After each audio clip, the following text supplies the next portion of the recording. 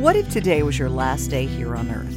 Have you thought about what happens to the life you're leaving behind for someone else to handle? In this episode of 6 Feet Away, the youngest president of the Tennessee Funeral Directors Association, Randy Nash, will pull back the curtain on pre-planning your life celebration. It's not all about the money, even though that's an important element. It's really all about your wishes. And the main wish that most people have is to not burden those they love. Did you know there are over 150 decisions that have to be made when you die? What are they? Well, there's some immediate needs, and Randy Nash has some answers, which you can also find at a download link at sumnerfuneral.com. But let's start with the simple stuff. What songs do you want at your funeral? Go rest high on that mountain when the hills of cold start calling me,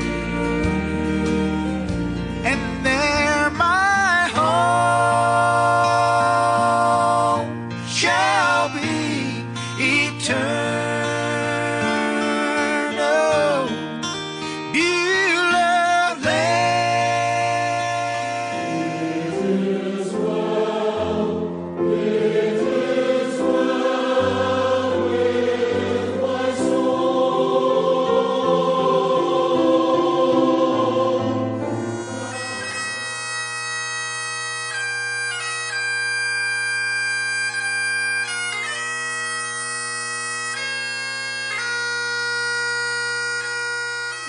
By and by, I'm going to see a king. By and by, going to see a king. What my done have done. Oh, happy day. Oh, happy day. Oh, it's a happy day. Oh, happy day.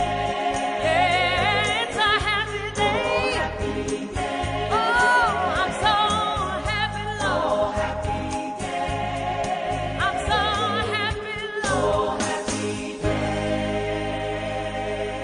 How do I want my send-off? Because you're not around to say it, but everybody's got thoughts about, I don't want this, I do want that. And the only way to protect that, the only way is to pre-plan it. I think about all the Christmas presents that parents give their children.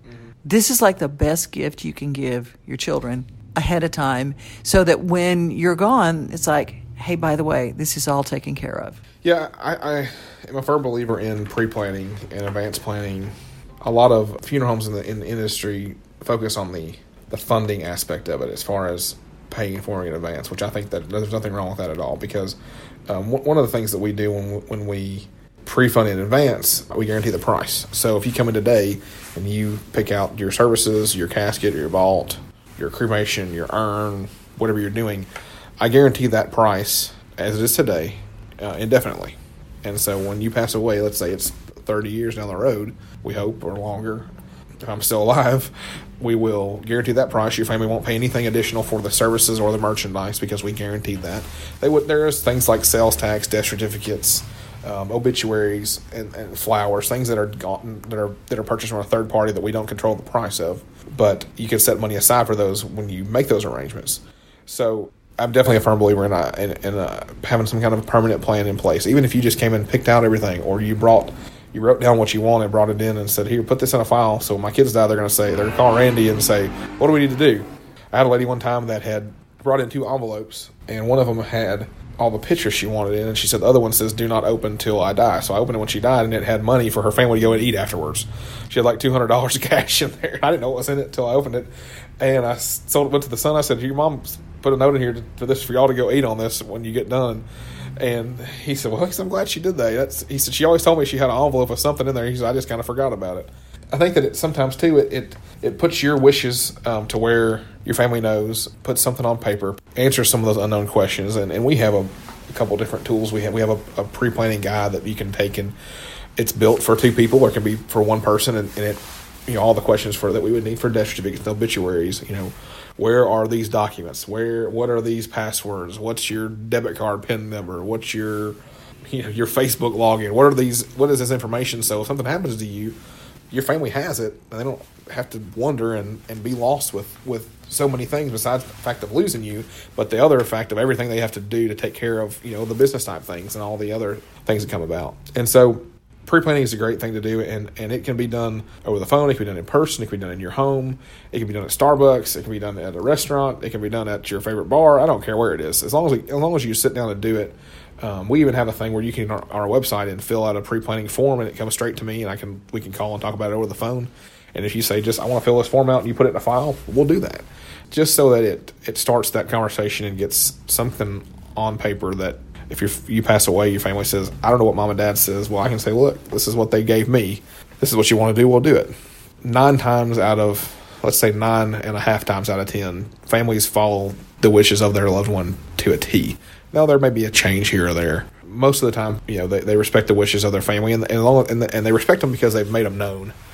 There's no second guessing what their decision they're making. There's no what ifs. They know what they wanted. I encourage my family to do it. I not personally. Everybody always asks me, "What are you doing for yourself?" I don't have any pre-planning for myself. I have a good friend of mine that's a funeral director. He knows. He and I have talked about what each other wanted if something happened to one of us. My wife knows if something happens to me. She calls him, and he knows what to do, and he knows. He knows what I would want done, and she said she didn't really want to know, so that's okay. She doesn't want to know, that's okay, but he knows, and so she can call him and he can tell her what to do. Now, hopefully, if he's not alive when I pass away, I guess I'll pick somebody else and tell them. But we've done some pre-arrangements with people this week. I've had people as young as 20 and 30 years old come and do it just because they have the money set aside and they want to have it there for the family. You have people that have terminal illnesses that want to do that, or something. People that just, if anything was happening to them, they don't want their family to worry about it, regardless of their age or anything like that. I think that when people do estate planning and financial planning for the future, when they do wills and powers of attorney, definitely a part of that plan should be your funeral planning. I think it's a huge part of that whole deal. And when they say when someone passes away, years ago there was a statistic that said there was 125 decisions that has to be made when someone dies. I would say that that's definitely more than that now, probably. I don't know if it's doubled, but let's say there's between 100 and 200 decisions that had to be made when someone passes away, regardless of how large or how small they are. They're a decision you have to make. And so if you could make half of those for your family by pre-planning, then I think that's a win-win for everybody. It's not morbid or even somber to pre-plan your funeral. It's actually, think of it like a going-away party for those you love. If it's hard to tell those people in your life, you still need to tell someone. Randy Nash at Sumner Funeral and Cremation can start your file today with simple questions and answers, and you can even start everything online. Maybe you want to leave an envelope of dining out money for your family. Think of it as your last chance to say, I love you. How do you want to say it? Randy Nash is at Sumner Funeral and Cremation in Gallatin, Tennessee, and can be reached at sumnerfuneral.com or 615-452-9059.